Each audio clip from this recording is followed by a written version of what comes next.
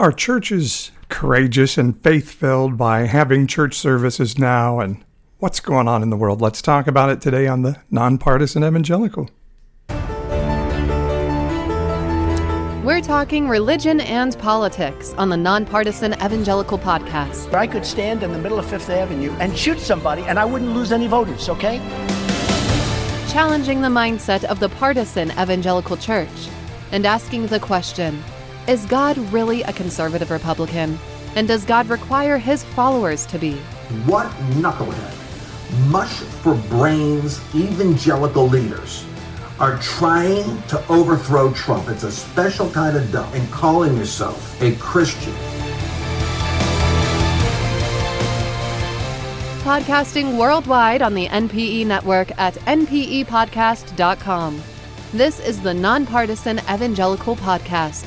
We're not electing a pastor-in-chief. We're electing a commander-in-chief. With the Nonpartisan Evangelical himself, Paul Swearingen. All right, everybody, welcome to Today Live, and those of you listening in on podcast, etc. Glad you're with me. Paul Swearingen here, the Nonpartisan Evangelical. And so a couple of things to talk about, and one is I have people from time to time that say, well, you know, you say you're nonpartisan, but you're not, you're not equally hard on both sides. And so I think I continually need to reiterate, nonpartisan means I don't buy into the right-wing partisanship of the evangelical church. I think it's actually out of alignment with where God is today and where the church should be. And it's making the church be sort of this angry, divisive group of people that is not who we want to be. Frankly. And so that's where the name comes from. So just to make sure everybody knows what that means. But the question I asked before the open there is, are churches courageous and faith-filled by saying we're going to have services here in the time of the coronavirus? And so I want to talk a little bit about that today, but a couple of headlines.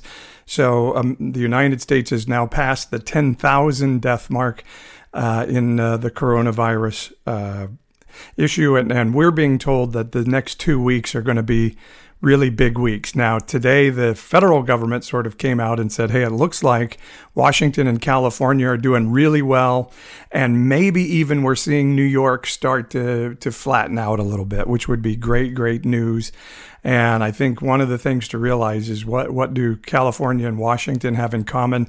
Well, both of their governors stepped up very quickly, made big calls, courageous calls, ones that for which they were heavily criticized, mostly by right-leaning, often Christian people, and they shut things down very early. Our mayor here in Fresno, Mayor Brand, did a very courageous thing of shutting it down despite city council members and county board of supervisor people criticizing him strongly. But he made a bold move. Our Fresno Unified superintendent, even though our neighbor schools were not shutting down, made the decision to go for it. And because of that, it looks like things may not be as bad in our region and in California as they are in other places because of very courageous decisions by those guys.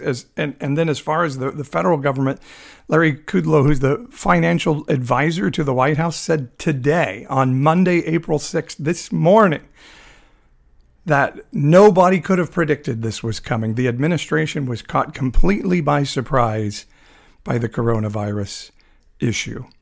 Now, I hear a lot of people telling me, why, let's not play the blame game now, and let's not, But the reason we have to keep calling this out is because these lies keep coming, and these lies are dangerous, and they actually put people's lives in jeopardy.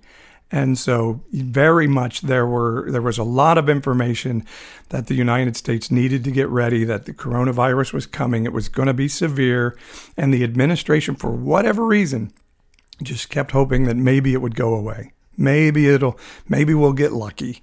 And because of that, we're in worse shape than we would have been otherwise. And the sad part of that now, the very, very sad news on that today is the Prime Minister of the UK, Boris Johnson, went into intensive care. Now, Boris Johnson was another one. He's very good friends with our president, and he was mocking it, saying, I'm going to shake hands with people in the hospital that have COVID-19. And tragically now, he's very, very ill, and we'd pray for his recovery. And one sad story I read, we'll find out if it's true, is his pregnant fiance also may have contracted the virus. So, wow, we're just hoping for a miraculous recovery and turnaround there, but it just shows the danger if we have leaders that are not willing to treasure and value honesty and then are not willing to own their mistakes when they make mistakes. This is the danger. So I do a lot of coaching, and it gets dangerous when we're not willing to own our mistakes. But I think being president is a really hard job.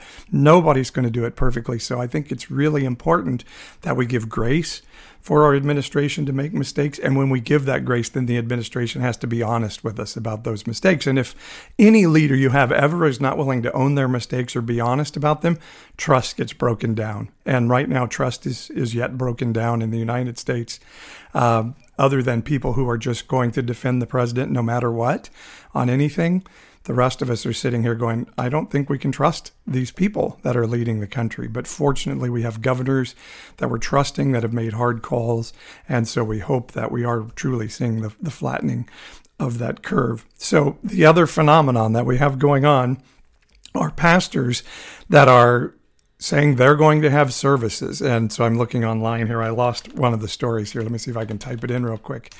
A pastor from Thousand Oaks, California. Now, I think he did this honorably, but he was a city councilman in Thousand Oaks, so he stepped out of his position on the city council because he says he's going to disobey a city order, and he's going to offer communion on Sunday, which is Easter Sunday.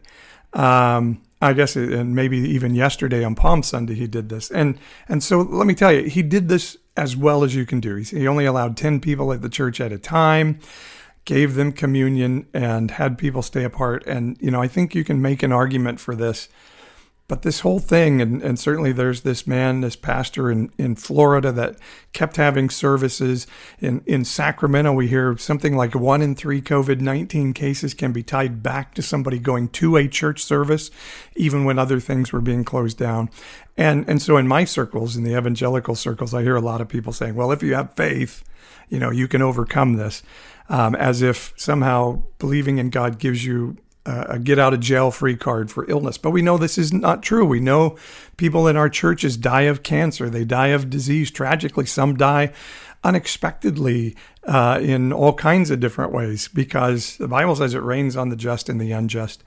And so this idea that if you just have enough faith, you have a church service. Now, I think there are people like a Mother Teresa that have a particular call in their life, and they're just going to go and they're going to be with the ill and the downtrodden. And I think there can be some protection by God or by their faith or by their believing that they're going to be okay. I think there are instances like that, but they're rare, and you have to really know what that call is. And I think a pastor saying, I'm going to have hundreds of people gather in a building in the midst of this would not be pleasing to God. I think it's not what Christianity is about. I think we're okay to say wisdom says, let's not do this. And I think the amazing opportunity of this season is the church, which has been dwindling in America severely as it is, and completely losing a generation of millennials and Gen Zers even more behind that, to have a chance to look at this as an opportunity to say, maybe church isn't a building. Maybe we're going to learn how to do church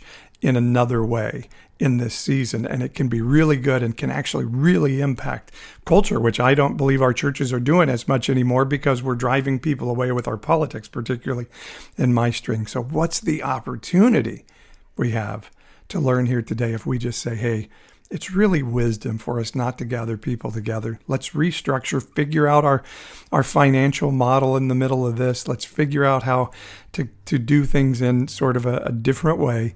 And gather people online. The church is not a building. It never has been.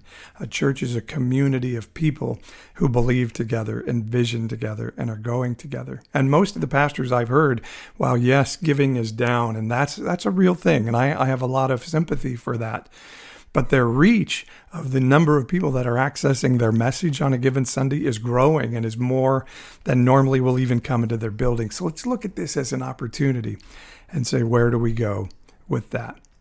And I think all of this ultimately is an opportunity. What can you do with this time? I was telling somebody in one of my coaching meetings today, Time is such a gift. For so long, I've been talking to so many people that say, boy, if I just had time, I would work on myself. I would read that book. I would work on that book I want to write.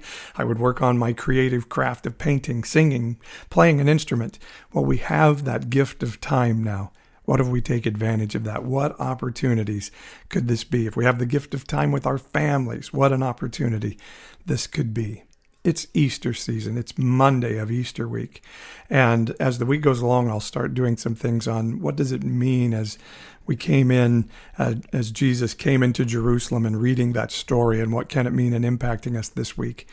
But as we're in a coronavirus week, a week where we're told the numbers are really going to start to spike around us, what can we know is that we have a hope of goodness around us, that if we look inside ourselves and say Christ came to show what sacrificial love for humanity and for each other looks like, and we start to learn to walk in that we give up some of our greed, some of our comfort in money and the other things that we have, and start to say, what does it look like if we really take care of each other in culture? I think something amazing can come to all of us this day.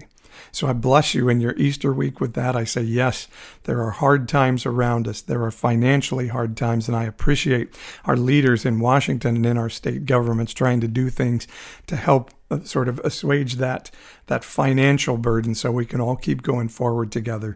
But what is this suffering going to produce in us? I'm excited to see what a new world looks like on the other side of this, that a generation, some have asked me, is this a punishment from God, this virus? And I say, no, I don't believe there is a God in heaven that sends calamity on man for a good purpose. But what will happen is we will go to the ends of our desires. And I think that's some of what we're seeing when we don't protect the environment, when we don't protect ourselves, and when we're not taking care of each other and taking care of the poor, when we're not making sure good health care is available to everybody. We set ourselves up for seasons like these. And in the Bible, what happened is the people wanted a king, and they said, give us a king. And God said, okay, here's King Saul. And you're going to find out what a poor choice you're making in your heart's desire. You're going to get to walk out to the end of that. And I think in some way, what we're seeing today is our heart's desires being walked out.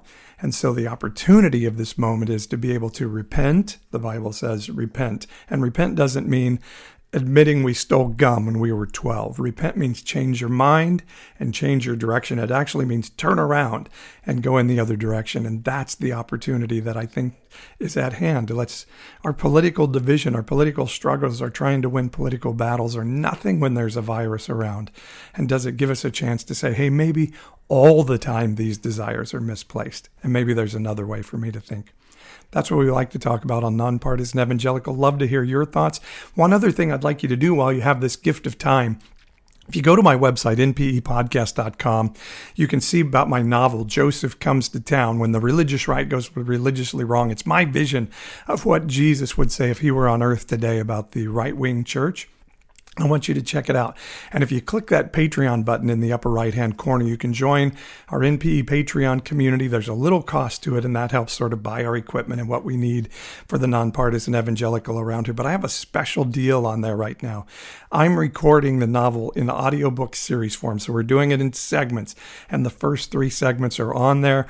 I have exclusive commentaries you can only get on the Patreon page, and I would love for you to go on there and hear it. It's my favorite project I've ever done, and I would love for you to hear it. So go to my website, npepodcast.com. In the upper right-hand corner, you'll see a Patreon button, or if you're on a device, click in the list of the little bars there and the menu, and you'll see Patreon.